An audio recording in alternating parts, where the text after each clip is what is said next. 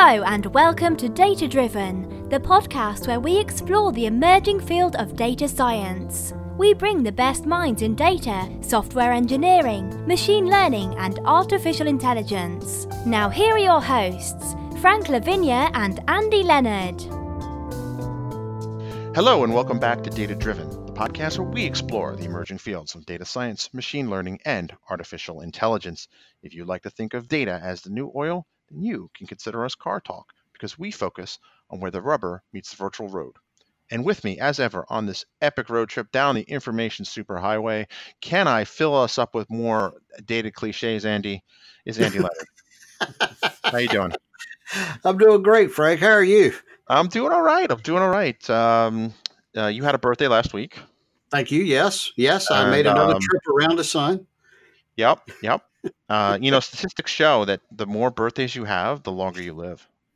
I wonder, though, if it's one of those false corollaries. I'm just not sure. Is that a false positive? I don't know. I think it's a useless correlation. Because you're kind of That's the word I was looking for. Kind of describing the same thing, just in different terms. That's true. We sound smart when we throw these words around, though. And that's right. I need all the help I can get sounding smart. I'm just saying. So last week we had the JLD show kicking off season 3. Yes. This is show 2 of season 3. And we've had a lot of good feedback with that. JLD himself actually tweeted the episode. You did it? Yeah. Oh, wow. Yeah, I was super excited to hear that. And, awesome. We also announced, speaking of super excited, I'm doing a play on super. We also, hey, I did one. We announced the Data Soup Summit. And so that's a virtual summit that we're putting together, datasoupsummit.com, if I'm correct. And coming up we're recording this on the 29th of July, 2019, and it's coming up in just under 16 days. Interesting concept. We're having people record their sessions, and it's for a couple reasons. One is it's the middle of the night in some of the places where the authors live, so the presenters will be probably be asleep when we're playing their recording. But we're setting up forums and stuff like that for questions, and we're just trying something new and different. So, datasoupsummit.com. And if you sign up before August 5th, then you will get a discount if you use 70% discount if you use the code DataDriven. And beyond that, you'll get a 50% discount because we love our listeners. We absolutely do. They're great. The greatest listeners of our podcast ever, I would say. Totally. Yeah. Totally. Speaking of, funny correlations. Yes. Or redundant correlations. Maybe that's the phrase we're looking for. But I think one of the key advantages here, people are like, well, why are you doing a virtual summit? Well, one, we can kind of recruit talent from around the world. Right. And two, we can do it now as opposed to some distant point in the future when, if we do hit the lotto or whatever. Well, and Frank, you and I, we talked about this a little bit in our first show last week. When we did organizing, it was a lot of that was coordinating when people were available and that sort of stuff. And you're competing nowadays against all of these other events that are out there. And the calendar just keeps growing with all of these events that people want to attend. And we can have folks record their session. We can play it back and then jump in the middle and do commentary and what have you. And then we can actually compile those recordings, and people can, at a later date, sign up and, listen to the recording. So there's a lot to like about this. I think it solves a couple of particularly nasty organizational problems. And I love it. And I love our guests. If you go to datasoupsummit.com, you can see the people that are speaking in this first one. They're all aces, in my opinion. So looking forward to doing more of these. We haven't talked about our future plans for these much, but we're going to we'll talk about those after we get through with this one. That's right. We want to get the first one under our belt and kind of see how it goes. We are using somebody else's software as a solution platform, which it's always easier to find the flaws in somebody else's software. Isn't that the truth? It's almost like that's a universal pattern of humanity. I don't know. It could be. It could be. Think about splinters and planks and all that. That's it. But so with that, let's get on to our guest, because I hear he's a pretty awesome guy. I've heard his name come up quite a bit with the work you've done and in some other places. Yes. Always in respectful tones. Just put that out there, just in case. I'll send you that $1 by PayPal That's right. later. Since you've worked with him more closely, why don't you do the intro, Andy? Well, I'm going to totally wing this introduction. Our guest today from sunny San Diego, California, is Brent Ozar, and I consider Brent a friend, no matter what he says about me. We met on Twitter, and I want to say it was 2007, something like that, and around 2008 or 9, I landed in Seattle for a PASS summit and tweeted. I think I actually used my phone. It may have been the first tweet I sent on my phone. It said, I'm at the airport. Does anybody want to share a ride or something like that? And Brent comes back and says, hey, I got a car. I'll come get you. Nice. So he picked me up and we rode from the SeaTac downtown Seattle, had a great conversation, if I remember right. That you will find this ironic. People who follow both our blogs these days. At the time, Brent was just getting started with his blog, and he was actually picking my brain for ideas. That's ironic now, because he's a master of marketing. That's true. And a master, a Microsoft certified master, SQL DBA. He was an MVP. I think you stepped away from the Microsoft MVP program. Yeah. I did that, and then I jumped back in. So, but great guy, BrentOzar.com. OZAR is Ozar. If you don't know who Brent is, he's very popular in our community. Great speaker. Well, and in Japan too. I'm big in Japan. Great speaker, handsome fellow, helper of folks with database problems. Dang. Welcome to the show, Brent. I got to cut you off here before you really get into trouble and say something you're going to regret. Welcome, Brent. Oh. Well, thanks, guys. It is totally a pleasure to be here. Thanks, guys.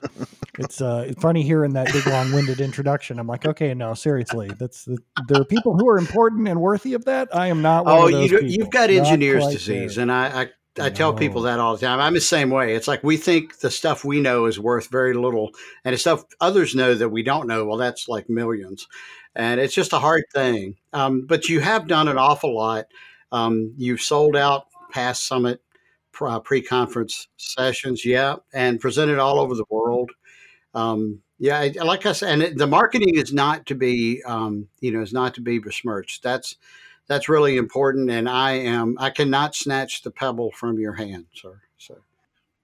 I think when I talk to so many people about what you're going to do for your career and what your long-term perspectives look like, the thing I can't say enough to people is that you already know enough technically. You have enough technical knowledge to get the job done for a long time in your career. It's that not enough other people know, that more people need to know what you know. You need to get out there on, blogs, social media, whatever, in order to say, here's the stuff that I'm good at, and be frank about, here are the areas where I don't have expertise yet, but if you want to pay me, I'll go learn those things. But these are the little areas where I've presented expertise on. And if you want to save time, you can hire me and avoid the same burn marks that I've got. Yeah, absolutely. I think that's the marketing piece is what makes careers so much more stronger. The difference between y'all sitting out there on the other side of the podcast, those of you who are hearing, it's the difference that it's going to make to get onto the other side of the microphone, to become a podcast guest, to start sharing your knowledge at user groups. That's when your career really hits the gas. It's bananas.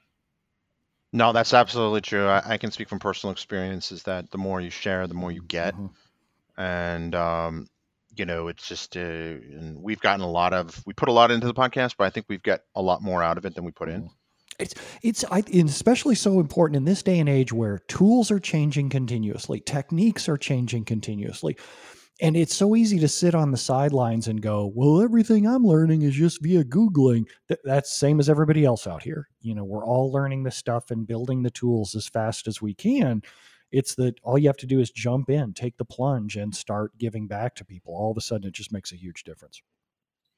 Absolutely, and people shouldn't think that, just because somebody else is already doing it, Hmm. that they shouldn't try it themselves, Hmm. because you're going to bring your own unique voice, Hmm. right? So, one of the things that I'd like to point out is that our um, podcasting's been around since at least 2004, 2005. Yet there's a number of podcasters that have started, as recently as, 2, 3 years ago, and have had enormous success. If you look at John Lee Dumas, right? Like, I forget what he makes, like $100,000 a month or something like that on this podcast or whatever. And like, he only started in 2012. Like, this is not, there is no such thing as being kind of too late for this. No, it's just like musicians or poets or artists or anything like that. Well, why would I write a love song in the year 2019? Everybody's already covered love extensively. It's all about what you bring to it and how you can bring things to life. That sooner there's going to be somebody who's waiting to hear the way you're going to bring it to life. That's going to be different. Now, we are not by any means saying that you should go start podcasting about love, but in terms of data or development or Yeah. anything like that, the market is wide freaking open. Get out there and share what you know. So true. And you've encouraged a lot of people through your blog, Brent, to begin blogging. You've gone beyond that. And at times you've, I remember your week of starting a blog. I still send people to that Oh yeah. series, and it was written years ago, but Oh, it's that's still great. relevant, and it's just really good advice. Thanks. It's tough for us as data people too, because for background on me, I got started in development, went into systems administration, then gradually segued into database administrator. When you're a data person and you're looking at like website analytics of the people who Mm. are reading you, and it's 0, 0, 0, 0, for your first 6 months or whatever, that's disheartening. But you just remember, sooner or later, you're going to help people, and those numbers are going to start becoming larger. It's just like starting a company or anything else, starting your career. The numbers were tiny when you started your career. In the beginning, you're like, oh my God, I can't believe I'm actually getting paid to do this. And then generally over time later, it starts. It's not just about numbers. It's also, I think, it's just the weirdest things. Like, I would write about how to do HTTP posts, like, Mhm. at screen scraping and UWP apps, and then somebody would come up to me like, "I read your post. It was awesome." I'm like, "Okay." I'm like, "Wow." So somebody other than my mom read it. That's nice. And then you always tell my thought initially when people would start saying that is, well, like, why didn't you leave a comment? Why didn't you tell me? What? Because I've been working here in the dark, hunched over a dark keyboard, with no one around. And then gradually, it takes a really long time before people are willing to come up and say, "Thank you. You said the same thing that I needed to hear," or that you were the decoder ring that helped me figure out this hard problem that I was facing. God, it just working in blogging and presenting just feels like it takes forever. It's a little bit better when you do a user group presentation and you can see the lights go on in people's eyes. When I can stand up about how to, here's how the engine works, here's how to make your queries go faster, here's how to do reporting in production, whatever. And you see lights go on. And when I'm doing it, of course, you can't see me doing it, but I'm picking up a pen. When you see people pick up a pen, it's that eureka moment of, I did something that they want, or I said something they want to write down. Oh my gosh, that's the best feeling around. Absolutely. Absolutely. Well, you mentioned, Brent, kind of the answer to our first question, and I'm not trying to jump into the questions ahead of time here, but you mentioned coming into data from developer and then sysadmin. Yeah, Yes. I came into data because I was looking for money, and it sounds so. It's not politically correct to say that, hey, like I was trying to get paid more money, but when you're working, you're just getting started in your career. I came out of high school and dropped out of college. I had no idea what I wanted to do when I grew up. But my grandpa on my mom's side retired at like 45. I had a construction business, sold it. And so my only memories of grandpa on mom's side was just looking at him playing golf, him and his wife just playing golf all the time, drinking beer. And I'm like, oh, that lifestyle, that sure looks attractive to me. How do I figure out how to do something like that lifestyle? But I never wanted to run a business. I just didn't see myself as that kind of person. And then at the same time, my grandpa on my dad's side died within a year of retiring. He retired, started chasing his dreams, and died of a heart attack. And so it really set as I'm growing out of high school and going off onto college. I'm like, okay, so there's a time Mm. limit on life. I got to kind of hustle, I don't want to take it for granted. I want to be able to make enough money that I can spend as much time with my loved ones as possible. So whenever I was working, originally got started in hotels, worked my way up to hotel manager, and then started working with regional managers because everybody wanted to focus on the Right. budgets. How much are we spending on breakfast? How much are we spending on soap? Whatever. So we were doing the budgets back in Lotus 123 and Quattro Pro. So they wanted to centralize that, and they wanted one Quattro Pro spreadsheet that would have all the hotels' budgets in it. So I'm like, okay, I think I can do that, and I would play around with that, and then later ended up having a database involved, an Access database. And next thing you know, it was SQL Server, and so it was always going through my career. Who gets paid the most in the room, and how can I make Right. them happy? Like what? And the people who get paid the most in the room usually have some kind of business value that they need to extract, that they're trying to figure out how to make the company more money, how to sell more products, how to cut their costs, whatever it is. And there was always data. It was always right there. And I never sat down and said, okay, it seems like there's data in common here. But I kept gravitating towards whatever was the biggest, most expensive concern for the data. And it's freaking always data. It's always data. They're always how can we make it more reliable? How can we make it faster? How can we make more money out of it? And it's also, I know you also say data is the new oil. That has a two-sided coin to it. It's also toxic. In this day and age, right? You can't have a spill. Spills are not good. Leakage is not good. You don't want to let people get free access to your oil. So there are all kinds of other interesting connotations with that as well that are always a concern for the business. The oil has to keep flowing. We can't have any kind of accident happen around it. So it's a really fun and interesting place to be. I definitely didn't go looking for it in particular, but as I just kept going to look and be how can I be more valuable, it always ended up being data. Interesting. I also like the idea that, I think that's a good analogy for a breach. It's kind of an oil spill. Yeah, And absolutely. you're right. It is very toxic. Yeah, there's environmental damage, Right. because your consumers are immediately concerned. And where did the oil go? Who has access to it? There's going to be harm done because it's going to be used inappropriately. So it's an interesting commodity to have to deal with. Right. And people get nervous when you talk about that too. Like, okay, who all has access to the data? Do you know where it went? Have you seen where copies of it went? God, it gets sketchy. Right. And it's it can hurt a brand for years. I mean, Yes. look at Equifax. Right. Yeah. Equifax, British Petroleum. Yeah. All of those. It's just. That's a crossover right there. I know. data. I flipped on the analogy there. Like from Equifax, which is actual data, versus oil, not necessarily. Yeah. That's. Yeah. Wait a minute. We had a breach about our data about the oil spill. Hold on. That is so meta. It's just a matter of time, I think, before that actually happens, if it hasn't already. Oh yeah, it's just but at the same time, this is where the value is. It's always wherever the biggest risk is, wherever the biggest reward is. And I think for probably the last 10, 15 years, it's been data. And I don't see that changing going forwards. I know that there are people who go, oh, database administration is dead. And I'm like, I think there's always going to be a high market for people who manage the oil, that manage the safety of it, the speed of it, the security of it. That's it. The data is getting larger, less manageable, and more important with every passing year. The job is getting harder, not easier. And I think it's even more rewarding. No, I think that's true. And, you talk to a lot of people who are kind of DBAs and they're used to on-premise data stores. And I think the cloud frightens them.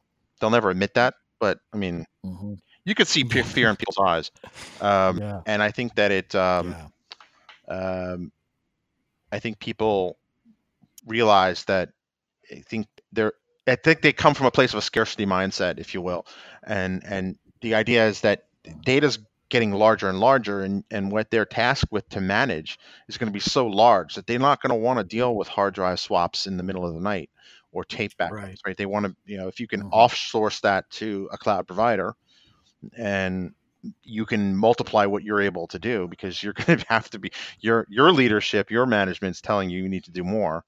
and they're not going to hire more people. Mhm. Cloud is really going to be, your friend, not your enemy. Yeah. It's always funny to me. People will come to me as we're talking about either client problems or training class stuff or conferences, and people will say things like, "Well, I've got this big database," and they always say it with a straight face. I have this big database. I'm like, no, in the day and age of the cloud, you really don't. Compared to what's out there at a lot of other shops, it's probably not that large. For the rest of your life, as long as you're going to be working in data, you're always going to be facing a bigger database than you've seen before, because your skills are going to grow, your company's going to put more stuff inside databases. Everybody wants to store things in databases all the time. So that the thing that you're up against is always going to get larger and larger until you accidentally drop a server or something. Then you're going to get fired, and then you're going to have to step back for a little while, maybe take a smaller job for smaller databases. But then you're going to step right back to bigger databases again.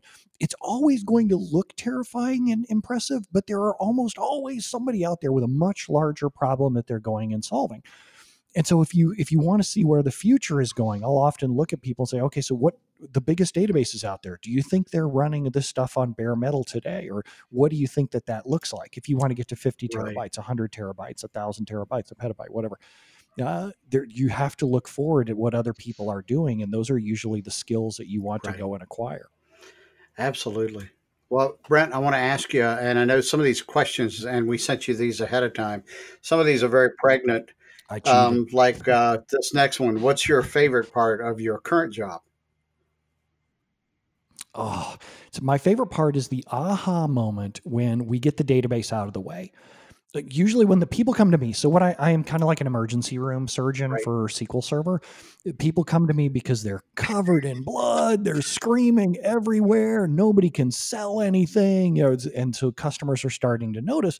They're like, what can we do to get this problem to go away? And so when I can do a minimum amount of things, I consider myself a failure if I have to tell somebody to change their app, change Right. the way that they do business.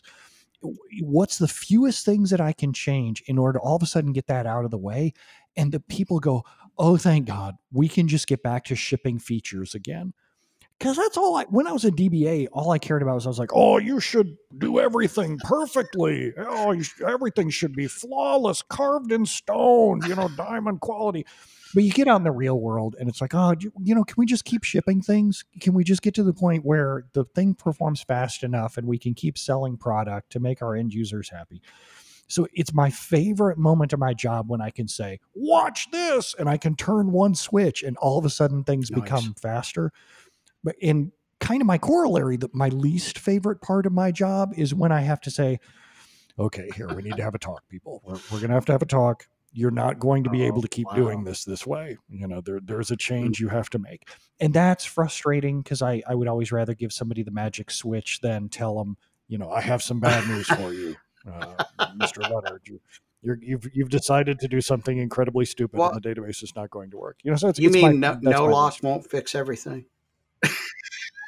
Oh, I have that conversation at least twice a week. At least twice a week. It's so unreal. Just before this call, I was actually talking with a customer who said, I need to move data from my transactional system over to my data warehouse.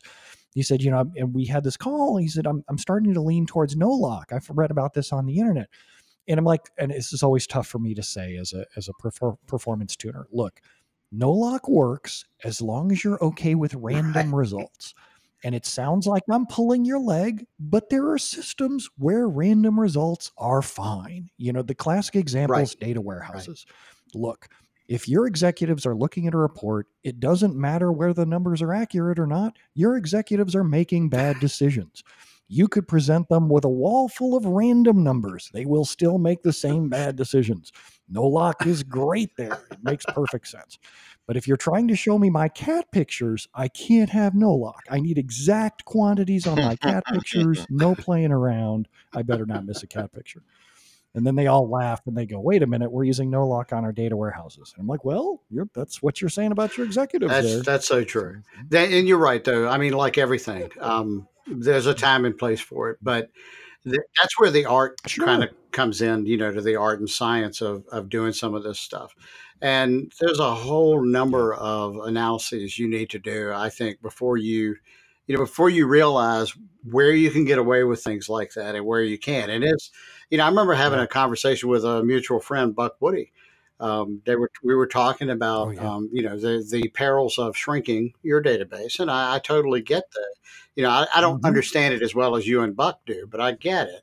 And I asked Buck straight up, I'm like, why don't you just take it out? You work for Microsoft, Buck. You talk to the SQL Server people. Why not just make it, no longer an option to shrink a database? And he said there are times when it's the magic beans. NoLock's a great example of that. There are times when it's okay if the data isn't razor sharp accurate. If you just need a count of are transactions moving through the system, because sometimes that's all you want to know. I would just throw it for me as an ETL guy. I'll throw NoLock against reference. Because the data it changes so infrequently. The odds of me catching it, in the middle are, astronomical. So it has to do with, there's things like that. And I could throw out, volatility and stuff like that. How often is the data changing? If we're doing transactional type data, if we're moving general ledgers, stuff like that, no. No. Yeah. And if it's stuff that where no one's life is at stake, if lives aren't at stake, getting somebody's medications, that you kind of need some precision accuracy when you're getting someone's medications. But if lives aren't at stake, then I tend to be a little bit more flexible. It's like the whole NoSQL crowd, that when NoSQL caught on and people are trying to do all these things with eventual consistency, I'm all for it. There are a lot of things that don't belong in a relational database. Into this today's day and age, there's so many tools out there that are so good at handling big data. Using the right tool for the right problem is really important. Totally agree. Right, absolutely. And I think, so what are your thoughts on NoSQL or things like kind of the new wave of things like Cosmos DB and kind of how that works? Oh, I love it. There's so many occasions where someone will say, I really want to do blank. And I'm like, well, that's great. That's not what SQL Server's for. It does the job. It's just not what it's for. Cosmos DB, the whole global transactional thing, that if you want to be able to write to multiple masters in different places around the globe, can SQL Server do it? Yes, if you build a solution out of duct tape, Cheetos, and old 45 records or something, you can kind of sketch your way into that. But it's not an appropriate solution for if you have that exact permanent problem and you're trying to build a new solution for it in the year 2019. In the year 2019, that's what other platforms like Cosmos DB are for. Do they have drawbacks? Yes. Are they expensive? They can be. So can SQL Server be.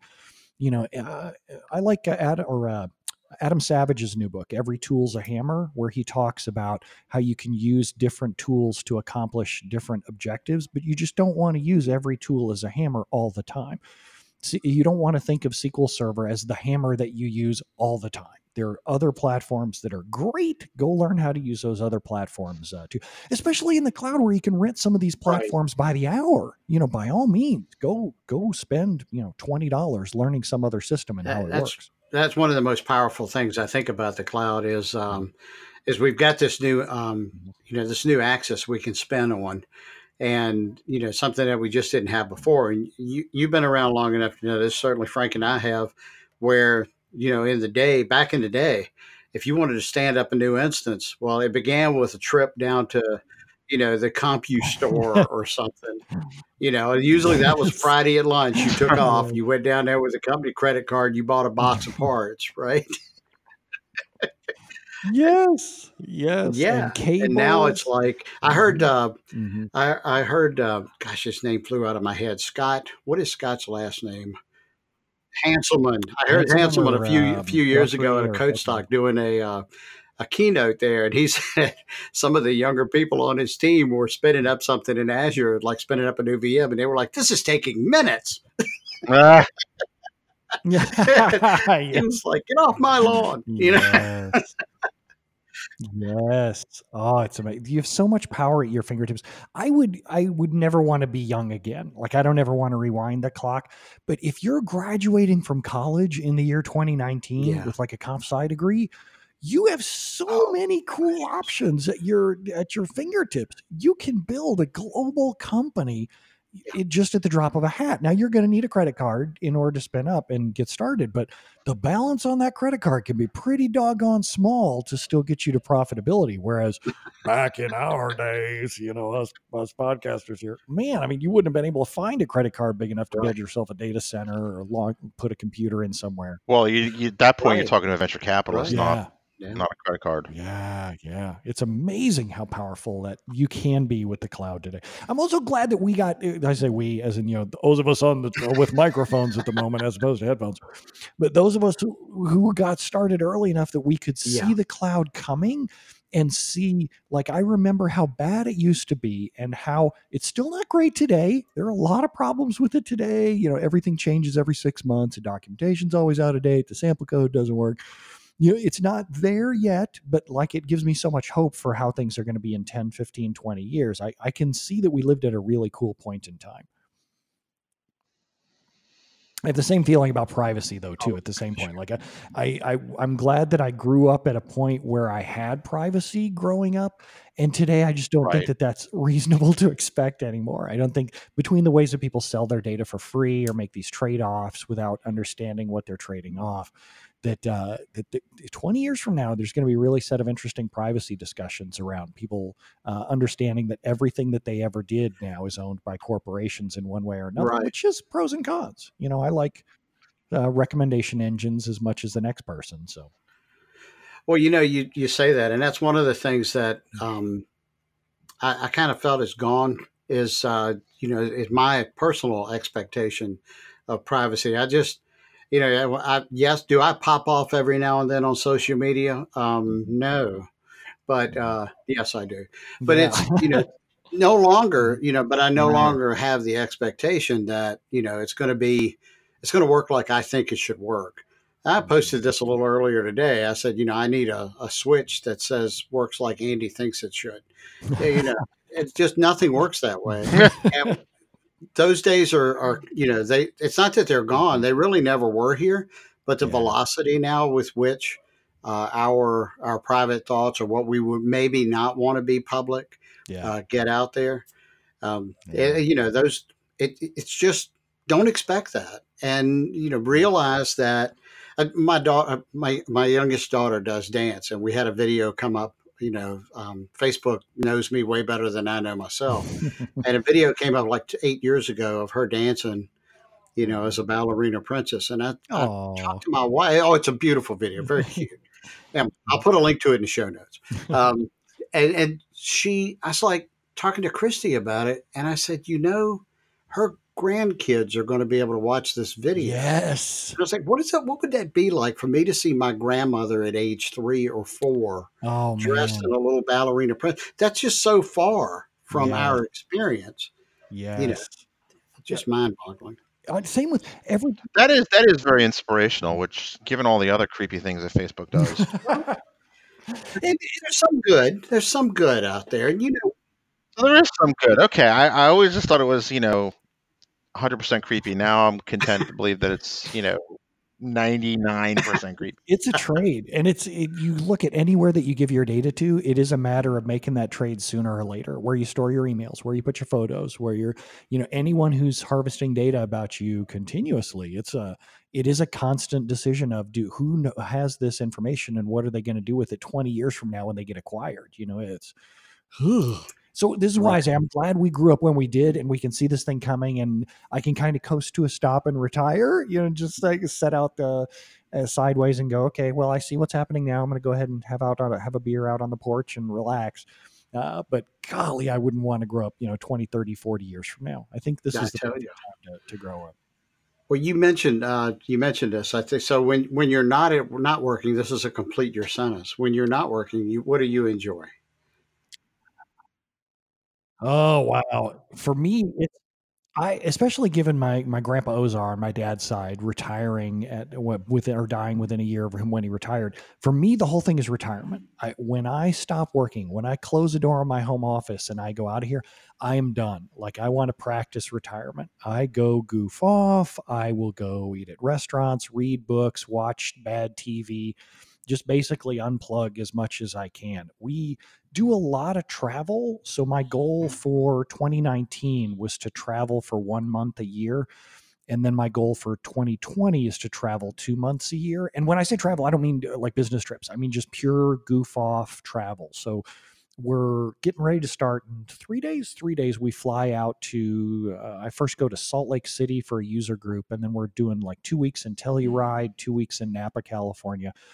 I just really like to unplug with my wife. We go off and just go travel at different places. And I love sitting and people watching when we're there. I don't go hiking. I don't go do anything big or dramatic. I just like to sit, watch people, and chillax. It's just completely the opposite of what I have to do during my day job, which is super high tech, lots of FaceTime with people, heavy in-depth analysis.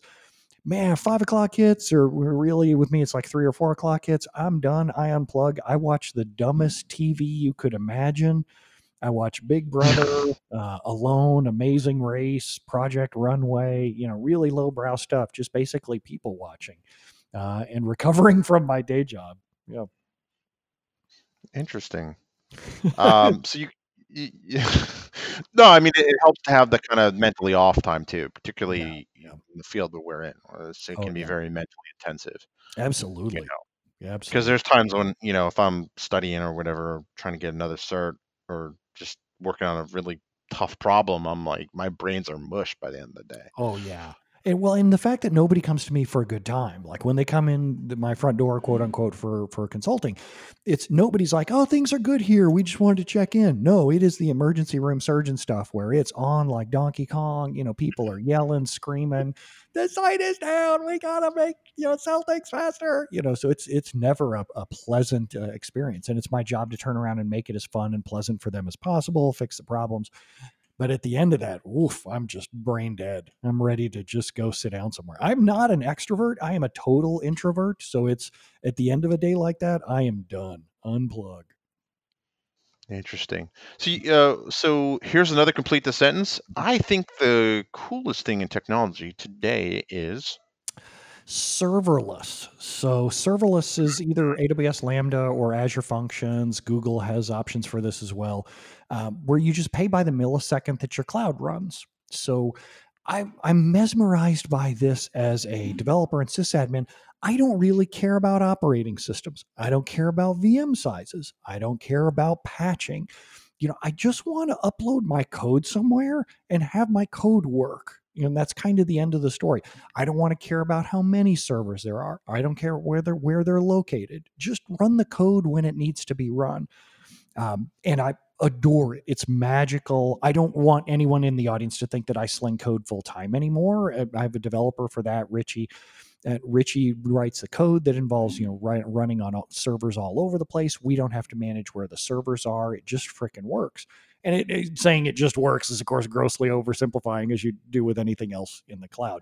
But it's so intoxicating to me as a sysadmin to not have to worry about things like uptime for particular machines.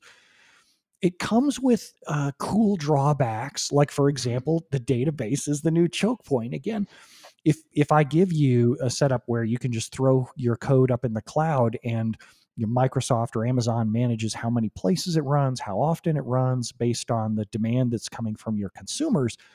Well, if they scale out to 1,000 containers all at once in order to handle, you're doing a Super Bowl sale or something. If you scale out that hard, the database becomes the new choke point again. So it's everything old is new again. The database still ends up being the problem, but it's really fun for technology. It is an interesting innovation in the terms of, serverless really removes the things that have traditionally been choke points or just points of just touch points for developers.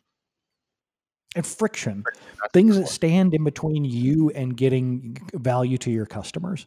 It's just another great example of, if you graduate from college today, you don't have to know what an operating system is. You don't have to know what a container is. You can just say, I'm going to upload my cloud. Microsoft or Amazon or Google is going to just automatically run this based on conditions that are met via the triggers. It's just amazing how much closer you can get between having an idea, delivering code, and having that code provide business value. It's fantastic. Well, very cool. We have one last. Complete this sentence. Oh. I look forward to the day when I can use technology to blank. Truly augment memory.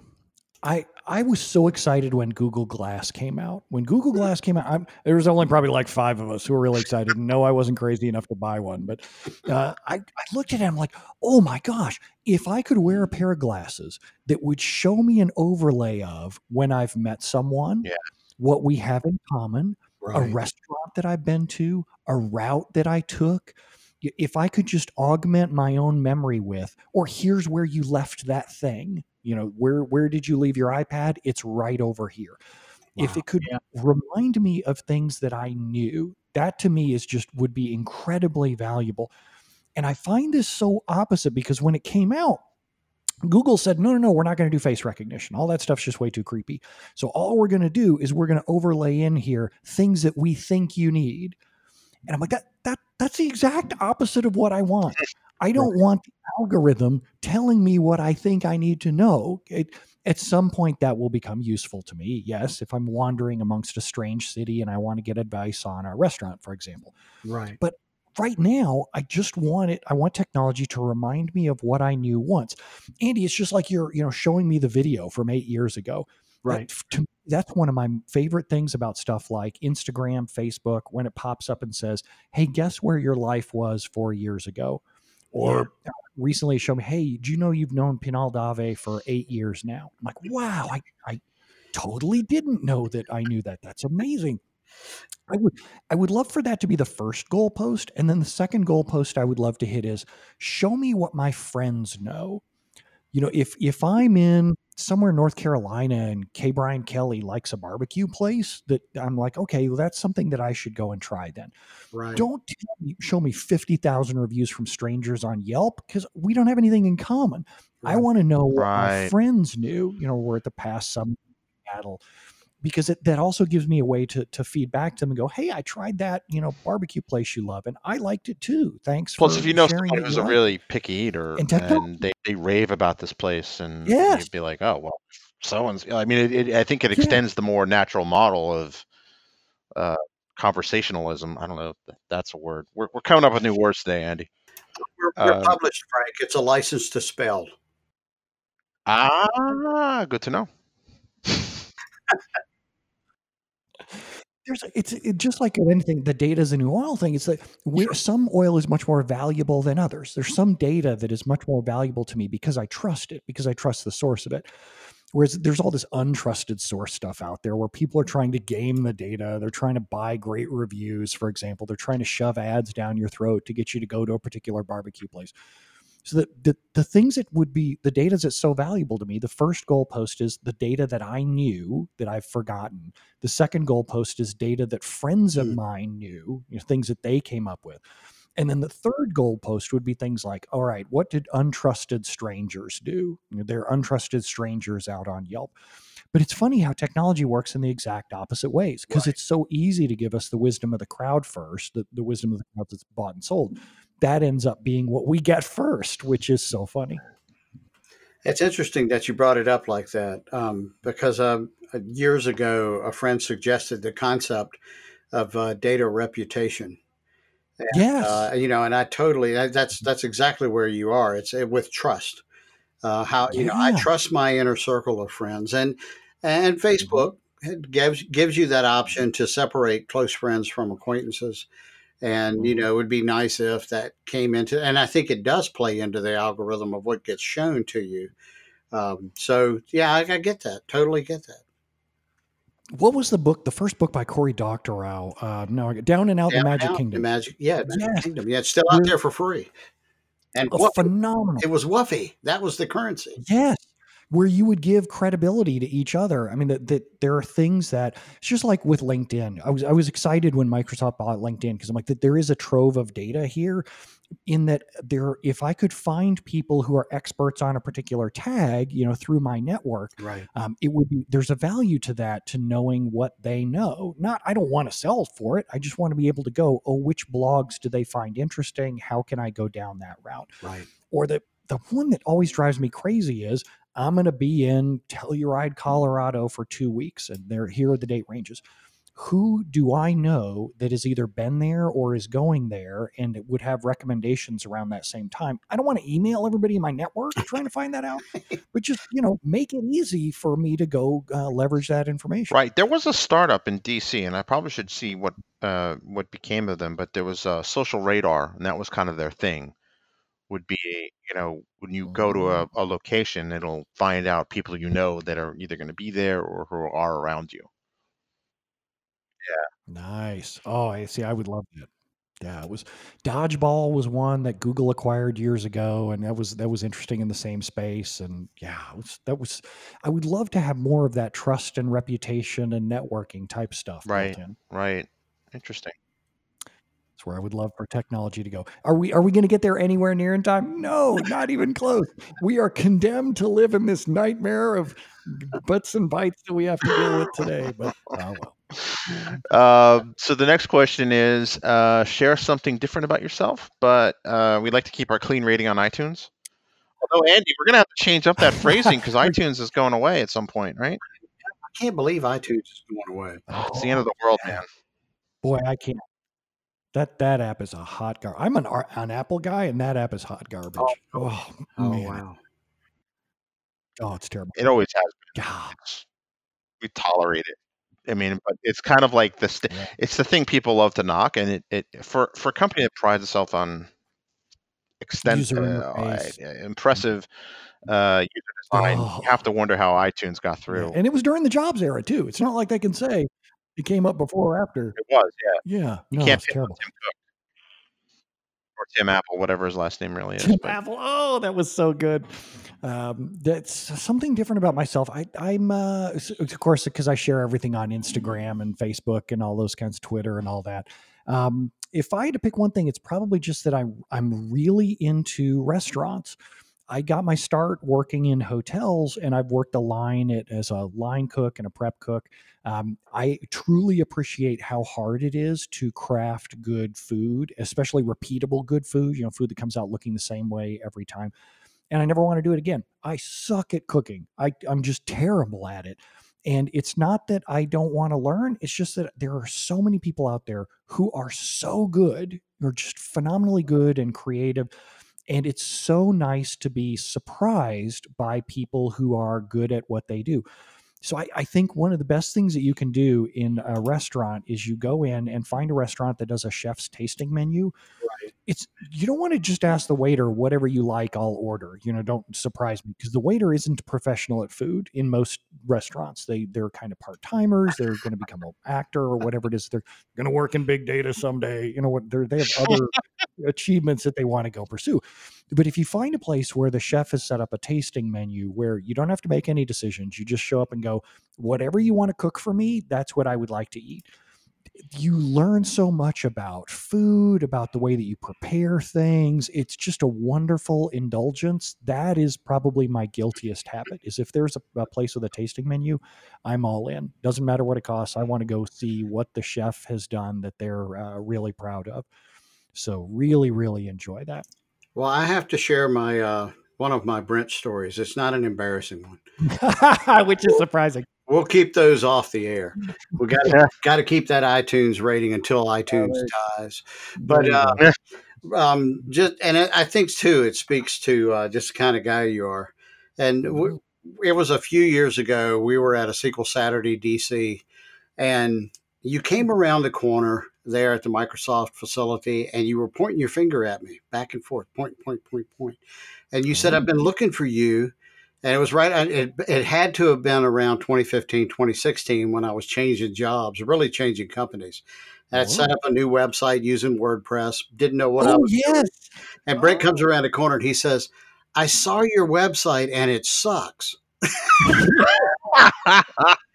So, and at the time, Brent's got, I don't know, tens of thousands, maybe hundreds of thousands of email addresses on a list where he's been collecting. Like I said, very good at marketing. And I'm not. I'm an engineer, and I have no talent for marketing. And so the end of the day, he's like, let's go grab dinner. There was one of those restaurants was right across the street. That's what reminded me of it. And they served this hog's head. a real live pig head. And Brent knew about it, and he's like, let's go over there. And for the cost of a really nice meal, I had the Brent Ozar fix my website. So Nice. Yes. Yep. And it no longer sucked. And I used that template. That company is still around, but it's in the background now. Edno's up front now. And I use those same templates and those same ideas for that. I'm a big copycat here. But that whole spirit of just wanting to help. And I so admire that. And, I know you can't do that for everyone. And I was very honored you did it for me.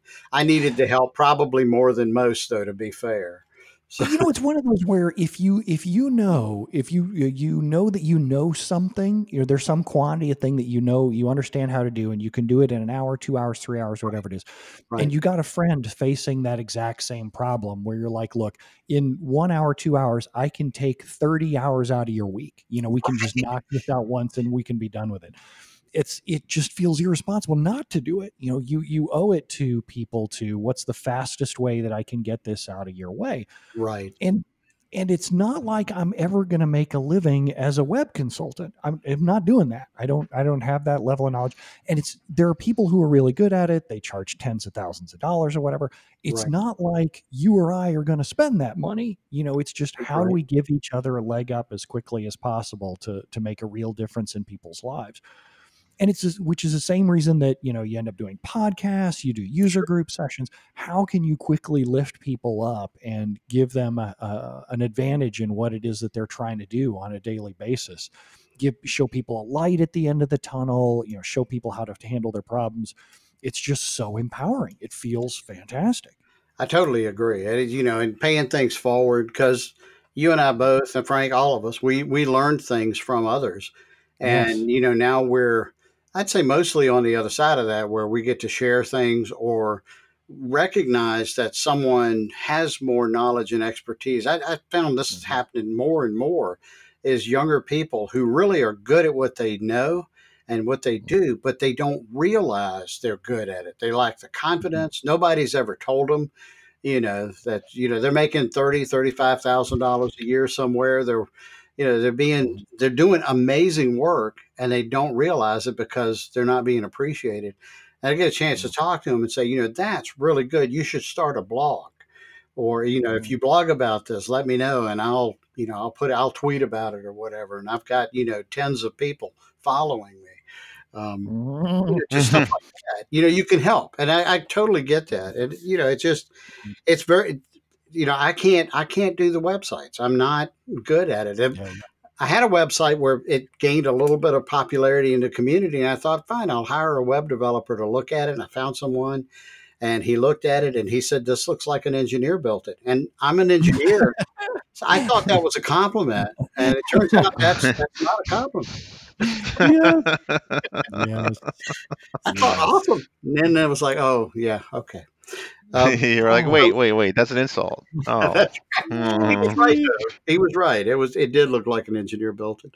So, Brent, I know about BrentOzar.com. I'm pretty sure that's where people can learn more about you. Is that accurate? Yes, absolutely. I blog all my technical stuff over at BrentOzar.com, and it's where I have all kinds of free scripts, training videos.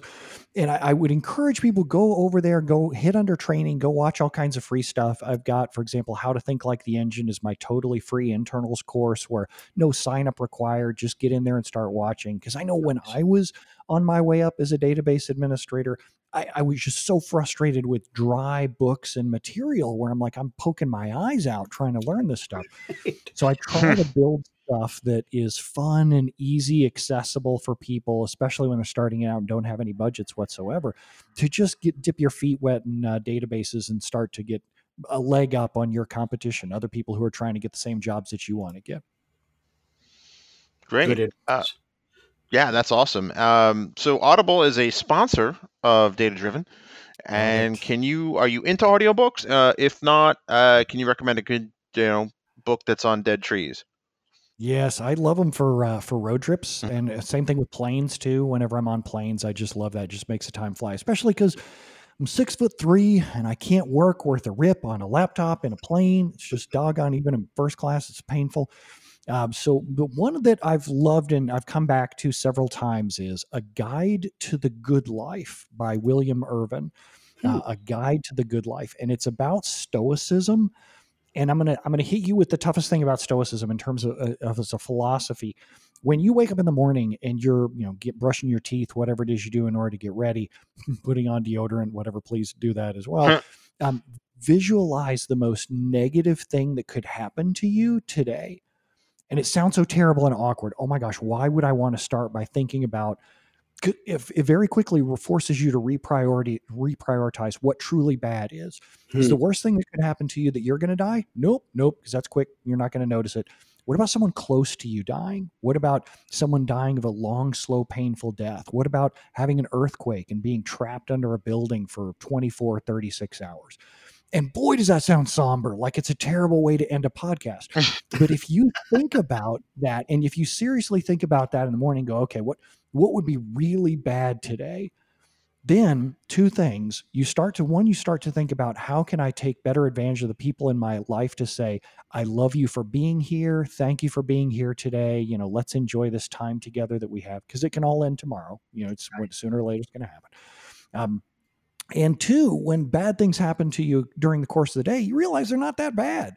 You're like, oh, so my computer crashed. Life goes on. It's not like I was trapped in an earthquake, in a building or something. Right. So it really helps you reprioritize what's important in your life, not take things for granted as much.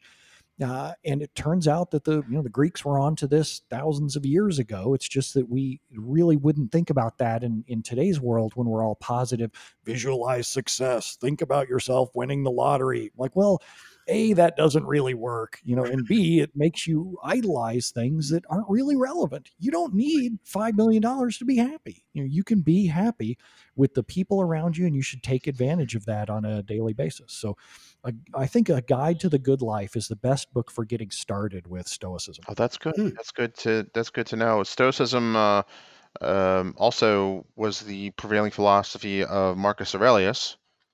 Yes. Ended up being an emperor of Rome. So works out okay. Yeah, that it works really well for some people. Yeah. There are Instagram accounts with quotes from him, quotes from other Stoic philosophers, which is funny. They're not quite as Instagram friendly in this day and age as, say Dr. Phil, but it's still fun to have around in your life. Right. There's actually an app for the Android that I have called Stoicism, and I'll screenshot some of the quotes from there and put on Instagram, and I'll tag it with Stoic Saturday. Apparently that's a thing, Stoic Saturdays and Stoicism. And oddly enough, there's there's an underground cult of not Instagram models. Yes. Stoics on Instagram. So it's an interesting way of life. I mean, it's not quite as morbid or as gothic as imagine the worst thing that can happen to you. But yeah, I mean, it definitely helps you reframe things. Yes, and not take things as much for granted. Right. Yeah, it's absolutely wonderful. Well, there's you mentioned some really good side effects of that, and I can see that. And it's interesting to look into that. You mentioned another book earlier, Adam Savage's book. Oh yes, Every Tool's a Hammer. Every Tool's a Hammer. Okay, we'll put a link to fantastic. Both. Of course, Cory Doctorow's one as well. I don't know that that's available via Audible or not. And now I want to go and look at my other. I'm like, well, I now immediately want to go in and open up the rest of my books just to go see. But of course, my phone is in the other room, so that's not. There's an interesting audio book that Andy and I have been had heard a lot about. It was called Titan. It's about the rise of John Rockefeller. Oh, it's 35 hours. So it's a commitment, but it's very even from the first couple hours. It's interesting to find out about his childhood, his relationship with his father, which was very bizarre. His father was kind of a bizarre person, put it that way. I mean, couldn't you say that about all of our fathers? You could say that about all of our fathers, really, at the end of the day. That's true, but not like goofy dad joke type. Like this guy was one of those people that would sell magic elixirs in the back of a wagon and run from town to town, just a few steps ahead of the law. I like it. I like it. Which is hard to imagine, like one of the richest people that's ever lived, his dad was that, or maybe Oh, it's easy to imagine. I don't yeah, know. yeah. I don't know that now it all comes back to big data. I mean, to some extent, that's what a lot of us are doing these days. That's We got this amazing thing for you. This product, it's in the cloud. Yes, well, Right. Well, it all kind of comes full circle. Like, you hear about kind of the problems that Standard Oil created, problems that they, the kind of the chain of consequences from what they did. It comes full circle if you look at kind of the talk of antitrust and breaking up Facebook, breaking up Amazon. I mean, it's just it's kind of like that circle of history is like, oh yeah, like it's some of the things that they're talking about when they interact with lobbyists and politicians, and it's like you can easily just slap a 2-0 on the year that happened. That's true. Now, It's like, it could be like now. Now that you bring up Standard Oil, okay, so there's one other thing I have to say, which is one of my favorite discoveries ever on Wikipedia. There's this guy, Thomas Midgley Jr., who's responsible for both leaded gasoline and Freon, which are, two of the biggest environmental disasters. Both leaded gasoline and Freon had all kinds of blowback. And there's a great quote on his Wikipedia page that Midgley had, quote, more impact on the atmosphere than any other single organism in Earth's history, unquote. Wow. Oh, not sure that's a good thing, but no. Yes. You know what would be funny if you went to his high school yearbook and it said, "I want to make a difference." Yes. Yes, most likely. Okay, one thing before we go, Brent, I want to point out that if you're okay with it, I'd like to point out your personal blog. Oh, thank you, sir. Yes, ozar.me, ozar.me, and one of my favorite things to go check every few months is his Epic Life Quest. Yes, My Life Quest. He's got a bunch of stuff over there, and there's actually there's a surprising amount of technical information there. I'd say most of it's technical, but there's stuff on there about business. And some of the, like I was talking about earlier, some of the things that I send people to, I just had up, because I'm working on my website, the post from 2 years ago, WordPress plugins I use to sell training. Yes, and that's a good post. And I've come back to it a bunch of times because I'm trying new things on.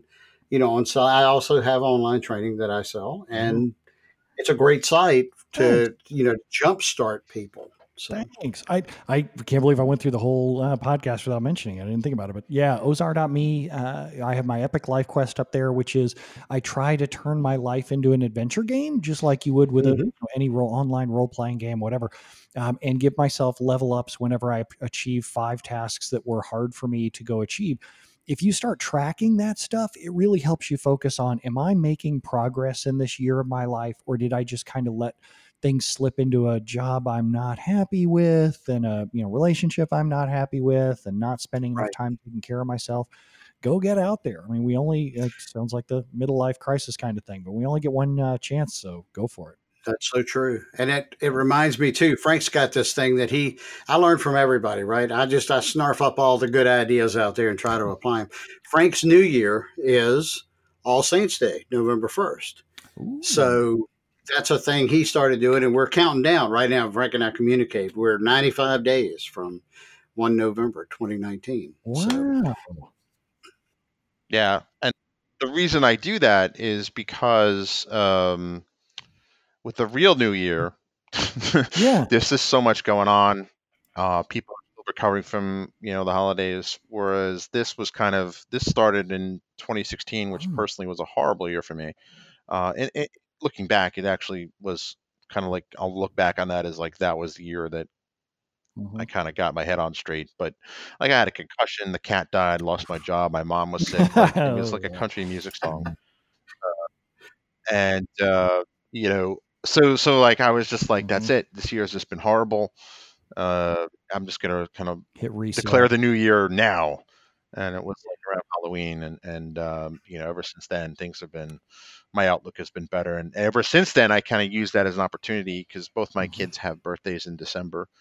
So like December is kind Holidays. of like just all out, madness, rave, just chaos. Like the second half of December is just like, Sure. just don't schedule anything. It's like that bad.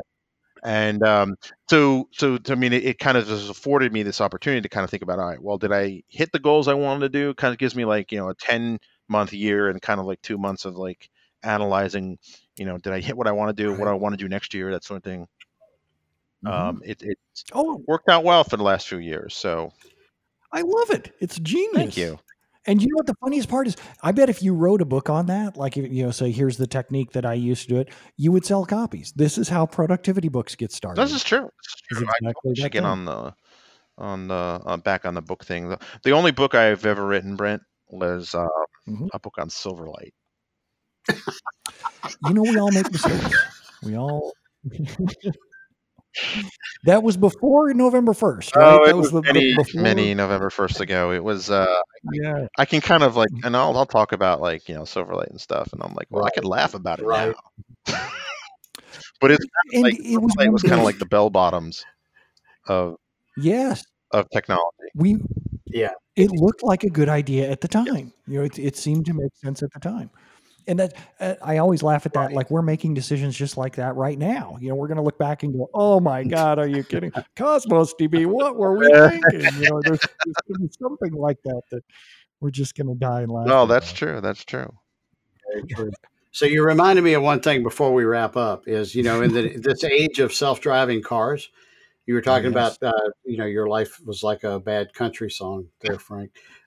We're going to have self-driving pickups, and there will be country songs about the pickup leaving.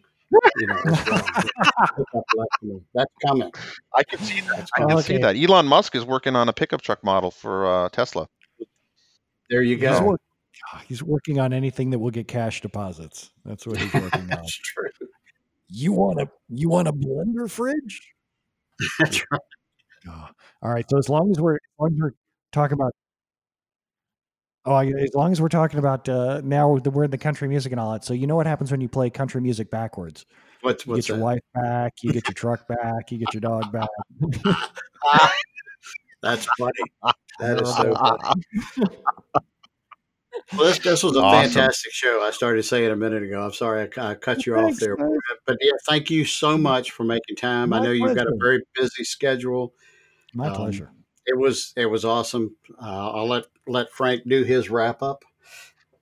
Well, thanks a lot, guys. I really appreciate it. Sure. So if you want to get a free Audible book on us, you can go to thedatadrivenbook.com. And if you want to sign up for a great virtual summit, go to Data Soup Summit and use when you register, use the Data Driven code to get either a 70% discount or a 50% discount, depending on when you do it. And with that, we want to thank Brent and let the nice British lady finish the show. Thanks for listening to Data Driven. Don't just listen, become a data driver by going to datadriven.tv to sign up to join the community, access to special events, tips and tricks, and more. Sign up today at datadriven.tv.